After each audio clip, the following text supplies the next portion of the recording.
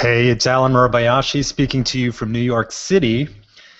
For those of you who are looking for Sarah Jacobs this week, she's actually on vacation right now, someplace much warmer than New York City, which is experiencing yet another polar vortex. So unfortunately, you're going to have to listen to me and see my face for most of the time today. There will be no witty back and forth banter between Sarah and I, but she will join us again next week for another series of great photographic topics. But let's get straight into it, because we always find interesting things to talk about. We always find interesting photos that we found on the web. This past week was actually a good week for Photo Shelter, at least for our staff. And I wanted to show you a couple of things that had happened. You may have heard of the project called Humans of New York. And it is a photographer who started taking portraits of people around New York. And the portraits were fine, but I think what impressed people more were the stories around the portraits. So he would take a photo, he would ask the subject for a quote or what's on their mind. Humans in New York blew up. There's a book. He kind of went viral. This past week, Peter Balderston, who is one of our senior programmers who's been with the company for many, many years, was captured by Humans of New York. And here's this little quote. I'm trying to figure out which direction I should be moving in. And Honey, as we like to call it, says, what direction are you currently moving in? And he says, I'm not sure I'm moving. Peter says he was misquoted. Not necessarily misquoted. I think maybe the quote was sort of truncated and whatnot. And Peter's explanation was much more eloquent than this three-line distillation. But we love it. We love it. So that was this kind of interesting Humans of New York experience with Photo Shelter. And then there's a site called Gothamist, which is sort of I wouldn't say kind of I guess lifestyles of New York. They talk about stuff going on in the various neighborhoods and whatnot. And Farah Vislaily, who runs our client services group, she takes the subway every morning like most New Yorkers do. And she saw this scene unfolding in front of her. And she took a photo with her phone and then posted it to Gothamist. And it is a couple on the subway popping each other's zits. And she captured this and kind of went mini viral in New York because, we tend to have a pretty high tolerance of things in New York.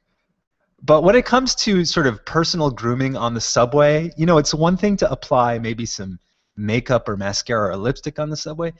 When people start clipping their toenails and popping zits on the subway, I just, I got to get off the subway car. This is disgusting. So Farah's description of this going on is that she saw this couple, and she says, quote, I had the pleasure of staring at this loving couple for the entire time. I've seen a lot of nasty stuff on the subway, but this is a first. She was going to town, popping his face and neck pimples for almost the whole ride. And it's the kind of thing that if you just saw a headline that says a couple pops each other's zits on the subway, you would think, oh, okay, whatever. But when you see the photo, it really kind of brings this to life in the most disgusting way possible. So kudos to both Peter and Farah for having a little spotlight shown on them for their photograph or a photograph of them. If you followed us last week, you might have known that I popped over to Iceland for a little jaunt, a birthday jaunt with my friend, in order to try to see the Northern Lights, which is one of my bucket list items. And I said, well, if I'm going to go see the Northern Lights, I came up with a new acronym. You might have heard of YOLO, you only live once. And I came up with the acronym YOHO, you're only here once. And I said, well, if I'm going to Iceland, normally I try to pack really, really lightly. No check-in baggage. Always try to do the carry-on thing. I saw up in the air. I know what's up. But I said, yo-ho, if I'm going to Iceland, I'm going to take my tripod because if we're lucky enough to see these Northern Lights, I want to be able to take a photo of it. We went out for 3 nights. And the first night, they're like, there they are. And you're like, you look in the sky, and you let your eyes adjust, and you see kind of the faintest wisp of what looks like white or gray. And you're like, oh yeah, the Northern Lights. And then after the first night, you're like, wow, that wasn't really that good. And we went out the second night, and we're like, wow, these are stunning. And then after the second night, you look at the photos, you're like, ah, these aren't that good. The third night, so on the third night, our last night, we went out again, and boy, the Northern Lights were out. Northern Lights were out. I mean, they get better, but the Northern Lights were out. So here is, I took my trusty Nikon D800. This is at ISO 6400 at f/5.6 for about 15 seconds or so. Let me describe to you what the Northern Lights are like. So this is solar activity hitting the upper atmosphere.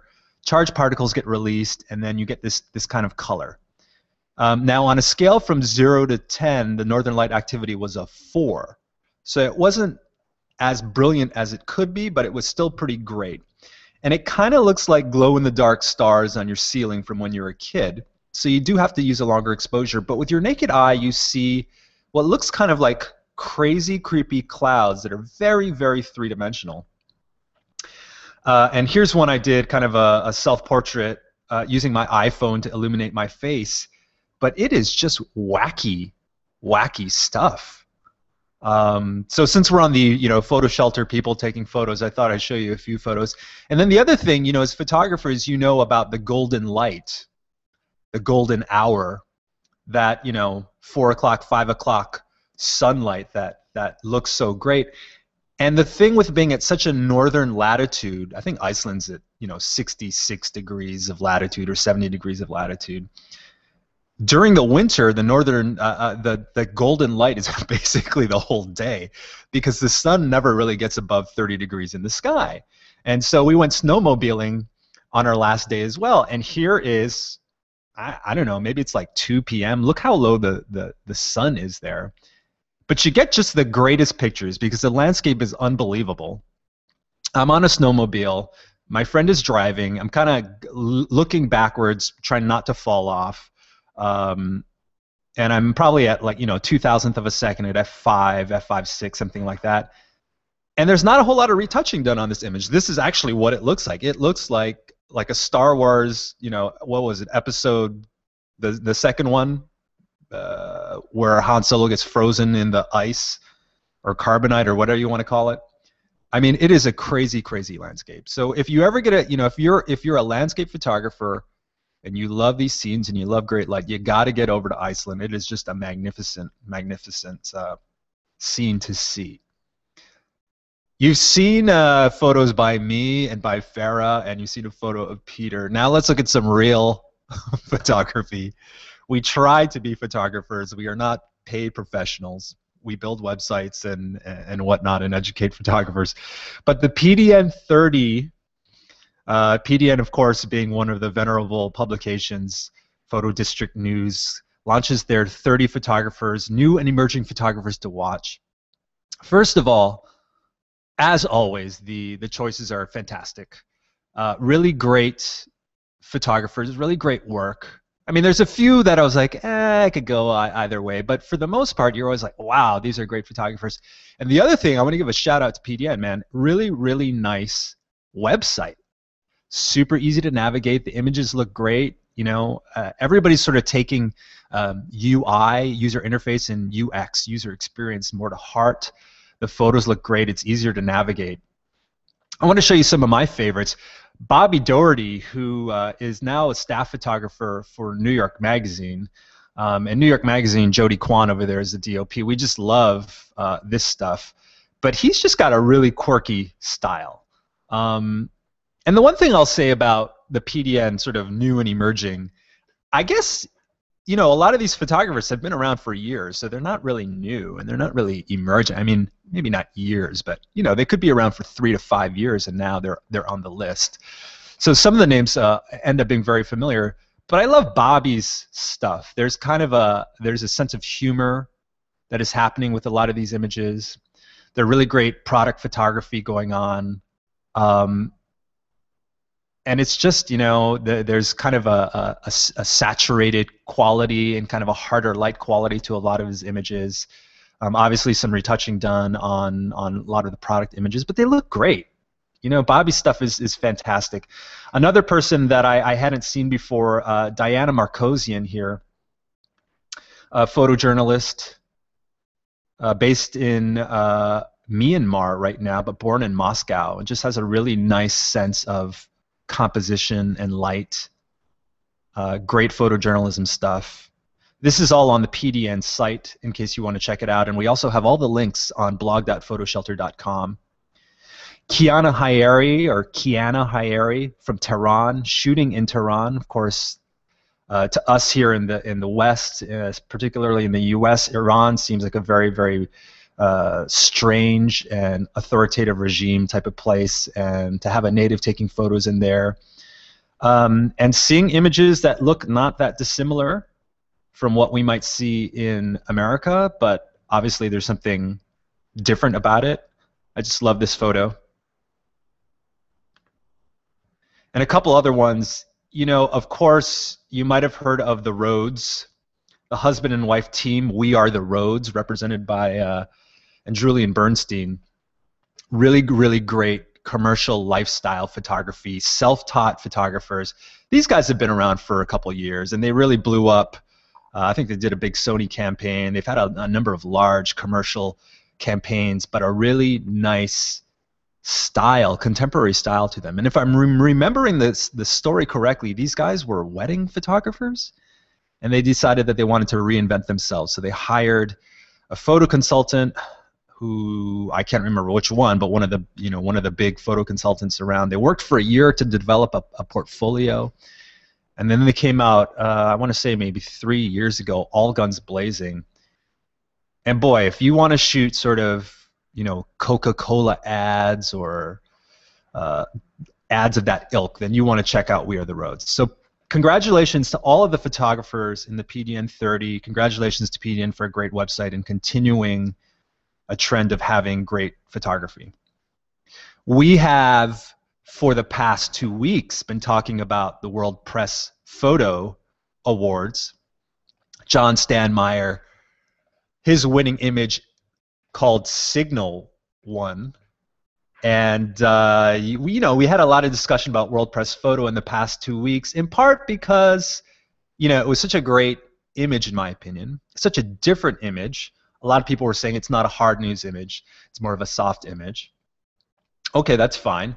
I still thought it was a great image, and I thought that as interesting as the selection was also this whole controversy over 8% of the finalists being eliminated due to manipulation. Well, all of that aside, we thought we were done talking about it, and then our friend, actually he's not our friend at all, Perez Hilton, celebrity blogger, wrote a whole piece. The guy publishes 20 times a day, so you can't take anything he says too seriously.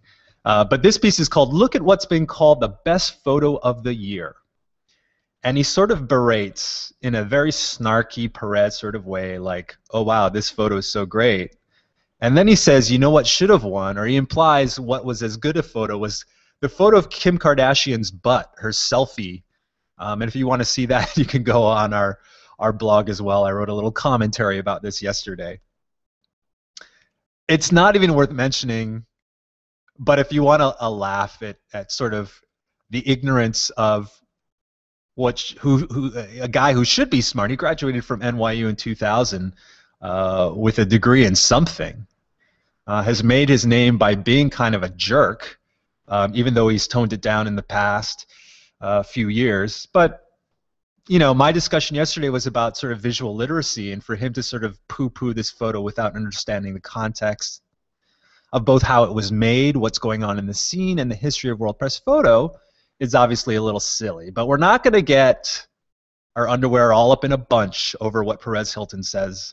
He's not a part of the pro photography industry, but it's always fun. I guess it's a little self-effacing to see this stuff going on there. No surprise that all the major camera manufacturers, Canon, Nikon, Sony, and Fuji, are all predicting declines in sales of cameras and DSLRs, mirrorless and DSLRs, for those of you who are saying, oh, maybe it's just a DSLR decline. The profits of these companies have been propped up because the yen has been weak, so you know, people are the exchange rates affect that. But that's not getting past the analysts, of course. Canon says it's going to pull out of the subcompact or the compact range, the low-end compact range camera game. That is any camera under $200, which in my estimation makes total sense because look at the cameras we have on our phones nowadays. You know, the iPhone 5S has remarkable low light capabilities, has the slow-mo video. I think it's 100 frames per second, which is just a blast to work with. The Nokia has a 41 megapixel camera. Sony just came out with a new camera that's, I think, in the 30 megapixel range. There's no need anymore to have a $200 compact dedicated camera because your phone can do it all. So a lot of changes going on for these camera manufacturers. This week, Nikon released their D4S. Now, I'm the owner of a Nikon D4, which I love. I don't really use all the functions all the time because I'm not a sports photographer and I'm obviously not a full-time photojournalist. I'm not even a part-time photojournalist. I like to take photos of my friends. I do use a high frame rate sometimes when, you know, during the summer we're playing sports, and I love the high ISO. So I read some of the specs. It's the same old 16 megapixel. The body hasn't changed. The battery life has been improved, etc. And then, you know, I sent a note to a couple USA Today photographers because they had access to these cameras at the Sochi Olympics. And I said, what's the deal? It seems sort of like an incremental improvement. They've raised the price from, you know, essentially $6,000 to $6,500. Do you really want to upgrade this camera? And talking to these two guys who, of course, do shoot sports and news and spot news and hardcore news stories for a living, they said, okay, the two things that actually make a difference, like forget the fact that the shutter moves a little faster so the blackout is less. For those of you who are like really into the technology of the camera, they said the two major improvements are, number one, that extra ISO performance. So now you can go up to ISO 409,000, which is obviously ridiculous. But the native support goes up to 25,000 ISO. And they said it's all very, very usable. Now this is amazing because I remember, you know, back with my first D1X in 2001, 2002, being really scared to go to ISO 1600. So in the span of about 13 years, we went from really crappy, unusable 1600 to very usable 25,000. And some of the images that I was seeing from Sochi were shot at ISO 10,000. And one of the USA Today guys says, I was shooting at 6400 the whole time and had no problems. It looked, you know, clear as daylight because obviously a lot of the venues, you know, they're lit for TV, but they're not necessarily lit for stills. So they just love that extra ISO performance. And then the other thing they said is Nikon redid all of the autofocus algorithms, and they said the autofocus is amazing.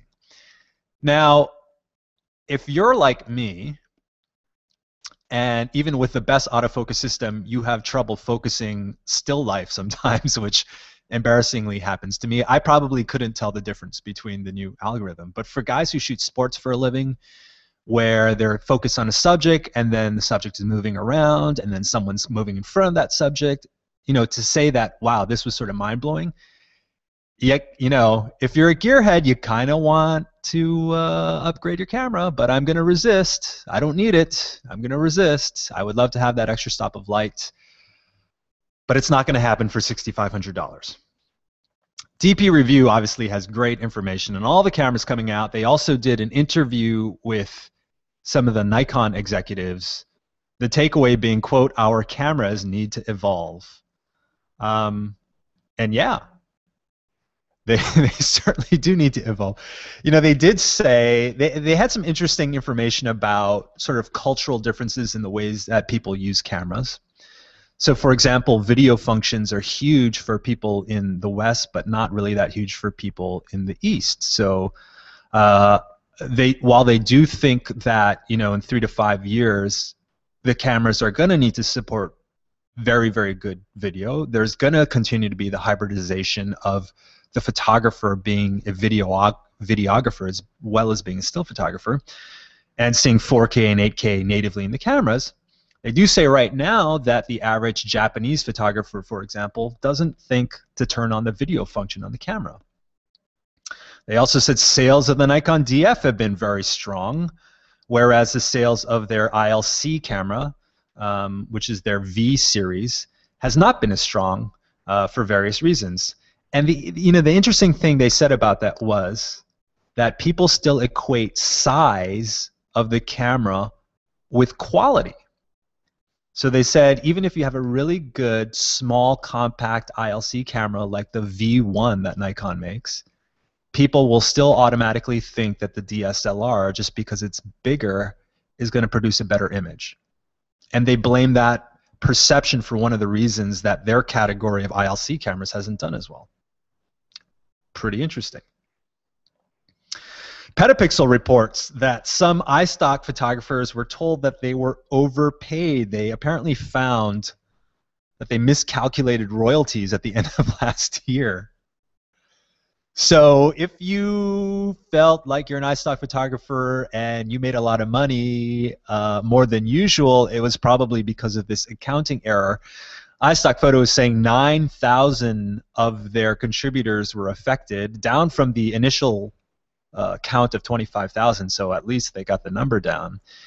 And they said that what they're going to do is, over the next 6 months, they're going to take out money from the royalty check. So whatever they overpaid you, they're going to divide by 6, and every month they're going to take that out of your royalty check for the next 6 months. This, of course, assumes that your royalty check is of at least that amount. Of course, iStock contributors who only get 15% of the sale are a little bit up in arms about the whole thing, as you might imagine. Accounting errors happen, of course. I think the complaint that a lot of people are having on the forum, if you go over to the iStock forum, is that there's a representative from iStock answering a lot of the questions and then being a little defensive on the boards, like, don't assume that you know what's going on, but, you know, here's a situation where if you're not giving people the information, then of course they're going to speculate as to what's happening, and then you cannot go back and be defensive about the speculation. So, you know, I feel for a company that makes an accounting error. You know, you can say what you want about, well, they have a ton of money and they're making a lot of money and whatnot, but, you know, someone's going to get into hot water for that. You got to feel for that person's job. They obviously got to do a better job. They have a bit of a PR fiasco on their hands. But you know, you're a large corporation. You got to know how to deal with that fallout. The NASA, which obviously takes a lot of photos from space, they released a photo showing North Korea at night and compared it with neighboring South Korea. South Korea's Seoul being very, very close to the border of North Korea. I was in Seoul maybe 2 years ago, and I think the border is something like within 20 to 30 miles, if not closer, to North Korea. And if you look at this satellite image, it's pretty staggering to see this night image, to see how dark North Korea is. Now, on the one hand, if North Korea was high enough to see the northern lights, then maybe you do want to be in North Korea because you wouldn't suffer the light pollution that you would otherwise, but it's not high enough to see the northern lights. So what can we say? We can say North Korea has a brutal authoritative regime, and they don't have a whole lot of resources, so they can't keep the lights burning at night. That's pretty crazy to see that at night. I came across also at patitucciPhoto.com some really incredible photos. So this photographer was invited, because he's like a ski action photographer, to take photos at a North Korean ski resort for Ski Magazine. Kind of crazy. And he posted on social media that he was going to North Korea to shoot for Ski Magazine, and then people weighed in like, that's not so cool. You shouldn't, be a puppet for them and say that the skiing's so great. Of course, Hall of Famer NBA legend Dennis Rodman went over there and had a substance abuse problem and sang happy birthday to Kim Jong-un and all this weird stuff. So, you shouldn't really go over to North Korea for tourism. People sort of frown upon that. But let me tell you what, these images that he took while he was in North Korea are pretty amazing. We've seen images similar to this before. I mean, the country is like barren. It's weird. But then you also see a photo like this, North Korean children playing in Kaesong City on rollerblades, wearing their puffy jackets. And you think, wow, that seems so very normal. What's going on? Well, the UN really released a report last week as well on human rights abuses going on in North Korea. So we shouldn't be swayed by scenes of happiness going on, or what propaganda is going on in front of us. Well, anyway, check out the images, patitucciPhoto.com. Some really great stuff. And then, of course, a shout out to David Guttenfelder, who is the AP chief photographer in Asia, who's gone to North Korea 25 times and Instagrams to North Korea and has check-ins in North Korea. So if you want to see a scene from a very interesting authoritative regime, communist regime, follow David Guttenfelder on Instagram. He's got some great images going on there and video, and he's always talking about what's going on in that area of the world.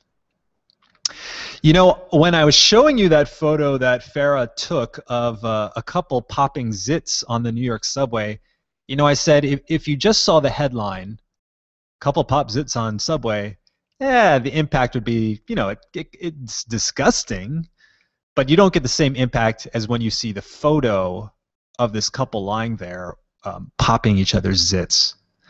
Here's another situation. Dan Havlick, in his Facebook feed, came across this in the New York Post. And the headline is, "Woman Gives Birth in Middle of Crosswalk." This is in New York. And again, if you just saw the headline, you think, just another quirky story. But then you see the photo, and this was a case. It's a 39-year-old woman. She was obviously pregnant. She's walking around, and all of a sudden she says, "Oh my God, I'm having the baby right now." Kind of drops to the ground. A good Samaritan named Isabel comes over, gives her her coat, and out drops the baby. And here's the baby. Just like, what a New York story, right? Well, it turns out that Isabel, after giving the coat to this woman, just takes off.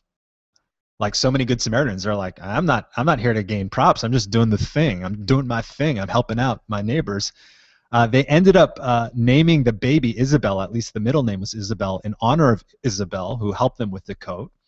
And now they're trying to find Isabel. They don't know who she is, to thank her for giving her the coat. I love stories like this, and I love photography like this. It's very, very heartwarming to see stuff like that. In Los Angeles, a remote camera catches mountain lion kittens feeding on a deer. So mountain lions have been threatened by the encroachment of the cities, but they're still growing out there. They're still wandering the hills. Every once in a while, you'll hear about an attack of a mountain lion. Well, biologists came across a feeding area. They found, I guess, a deer that had been killed, and they saw that there was some mountain lion activity, and they knew that the mountain lions wouldn't eat the thing in one sitting. So they set up a remote camera.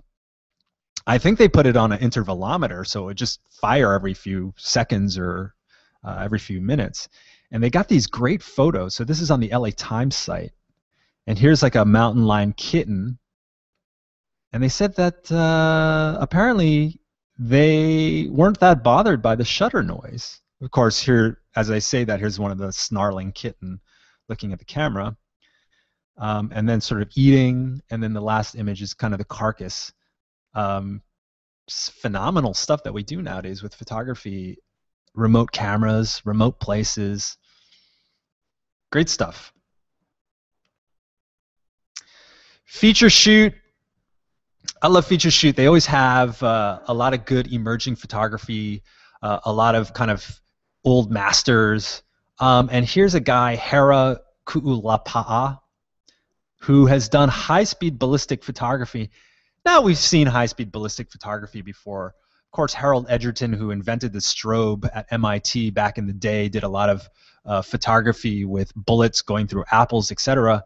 But I don't know. I found these images to be really compelling for some reason. There's a whole flash bang of the gun going off. Now, I'm not like a gun guy. You know, I'm not a NRA holder. I think that obviously now I'm going to lose half the audience talking about guns and my gun views. Like I think people have the right to bear arms, but I think that a lot of the weapons that they have out there are probably unnecessary to protect yourself. But you know, at the same time, I've been to the gun range and it's kind of fun. So all of that aside, let's stop talking about guns. Let's talk about these photos. Really cool photos, man. I don't know how he did. You know, I've always wanted to try sort of sound-activated photography. Of course, I don't know how to handle a gun, and I have no way to fire a gun, and I don't have the technical know-how to do this stuff. But man, this stuff is really, really well lit. That's the other thing, man. The guy's like has good composition, and he understands the light, and the retouching is done in a way that makes it look fantastic. So kudos to this guy. Check him out on Feature Shoot. I have always had this fantasy of finding out what really good photographers' vacation photos look like. Because, you know, I know what my vacation photos look like. And I've seen my friends' vacation photos. And obviously everyone has varying levels of skill and varying levels of equipment that give different quality of image. The New York Times Magazine actually went out and asked photographers, professional photographers, to submit a vacation photo. Now, I take these kind of with a grain of salt in that they're highly curated, right? It's like the photographer gets to submit one or maybe a few images, excuse me, that's representative of their vacation photos. And you got to assume that not all of their vacation photos look like this. But here's one, Lauren Greenfield in Galway, Ireland. Great photo, guy jumping off, you know, well composed, guy jumping off the platform here. I wouldn't necessarily say that it's completely indicative of Lauren's style, but it's a great photo. Here's another one, Alex Soth. Kind of Sothy. I mean, I don't know that he shot this with a large format camera, but it's got that kind of down by the Mississippi vibe going on, and if you know what I mean. Sally Mann. Okay, so this is where I get a little skeptical that, you know, Sally Mann's photography is fantastic, but is this really a vacation photo? Like, I'm walking along the river and I go across a bridge and I just snap this shot as a vacation reminder. It looks a little more thought out. Not that there's anything wrong with that, but you know, to call it a vacation photo seems like a little bit of a stretch. Joel Meyerowitz, man, check this out. In Tuscany, Italy, the shadow of these trees close to the golden hour, fantastic, fantastic photo. Nan Golden, slightly out of focus, slightly blurry. Sebastian Salgado, black and white, of course.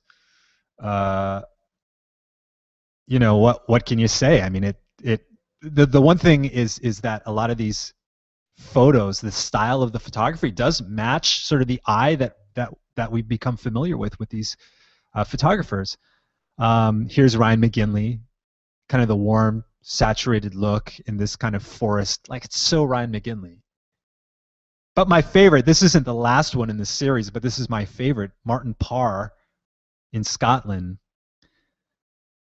Just, you know, the colors and the composition, it's very Martin Parr on the one hand, but it's also so peaceful. Like, what a great vacation photo. Looks like it's shot on film. Composition and the colors are just remarkable. This is on the New York Times Magazine, where the world's greatest photographers go to get away. Love that.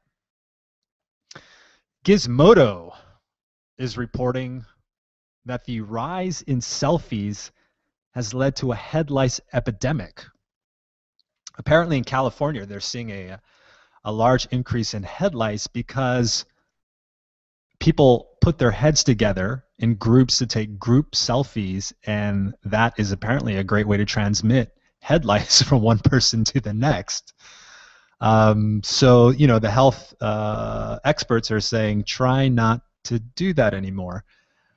It's kind of gross. Now, I'm a huge proponent of selfies, but maybe this will prevent me from doing the group selfies in the future. You might want to consider that for yourself. And along the lines with selfies, and not really having to do with photography per se, but it, you know, it is. We like to talk about cultural impact of photography as well. And here's what's being called maybe the world's meanest app. And it's a selfie app. And it's called FaceFeed. And if you know what the dating app Tinder is, where you kind of swipe left, swipe right, depending on whether you like the photo you're seeing, Tinder being a dating app, this isn't even a dating app. It's just kind of a, remember that old site Hot or Not? Or if you saw the Social Network, the David Fincher piece about Facebook, then you know that Facebook originally started as kind of a Hot or Not ranking for Harvard college kids. Well, this app works by you uploading a selfie that you took. And the more people that contact you, that's kind of the upvote to say your selfie is the best or not. And you can get downvoted as well. So for whatever reason, someone thought that the world needed this app. I mean, you know, who knows? Who are we to judge apps? Speaking of apps, WhatsApp. You know, the crazy thing that I kind of thought about, you might have seen that the messaging app called WhatsApp was acquired by Facebook for $16 billion. I've seen anywhere from $16 to $18 billion. And to put that in perspective, the market cap of Nikon is $7 billion. It's thought that the founder has 45% of that, so he probably has anywhere from $6 billion to $8 billion overnight, which means he could literally buy Nikon, which is crazy. That has nothing to do with photography. I'm just kind of startled by the valuation of these companies. Now, on the other hand, WhatsApp has 450 million users, and they think they can get up to 1 billion users worldwide. They're adding like 1 million users a day. You've probably never heard of it if you've not traveled outside of the US, but it's a very popular app. We used it in Rio when I went down there for New Year's. Well, speaking of selfies, the New Yorker has a piece in their photo booth column, Seeing Themselves Photographers' Self-Portraits. Some really, really nice self-portraits of different photographers.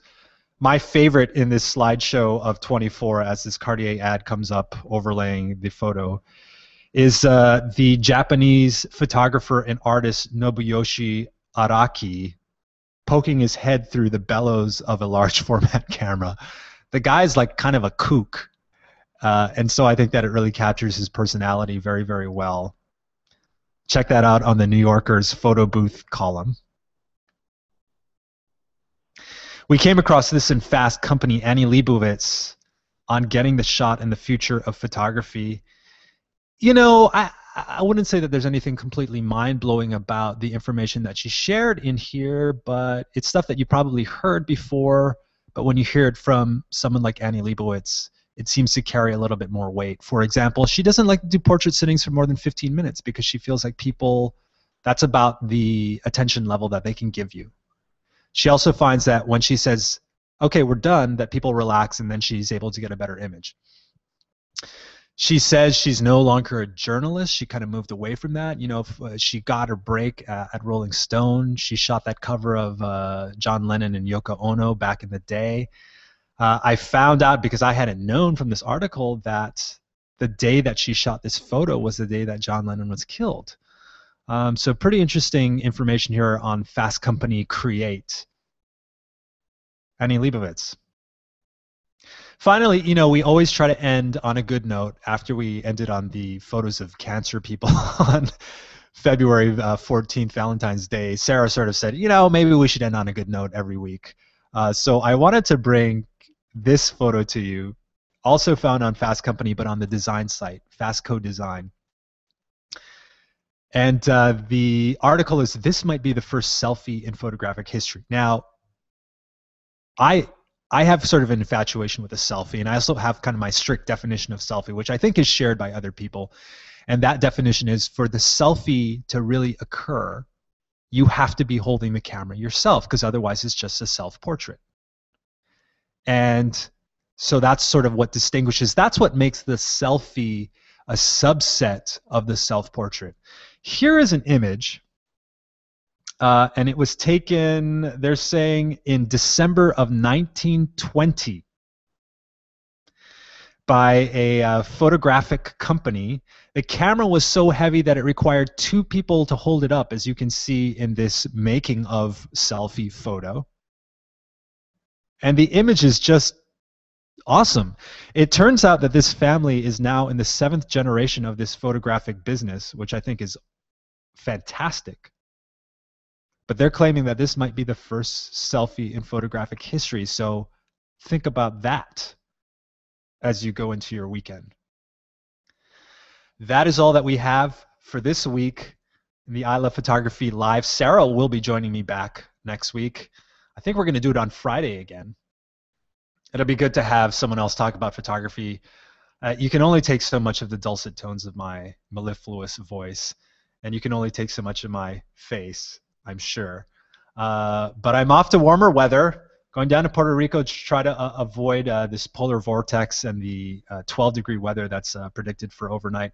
So I will see you again next week on Friday for another episode of I Love Photography Live. If you have any questions or comments or come across anything interesting, make sure to send us a little shout out on Twitter at PhotoShelter, on Instagram, at Facebook, on Google+, etc. But for now, I'm signing off. Thanks for joining us. Have a great weekend.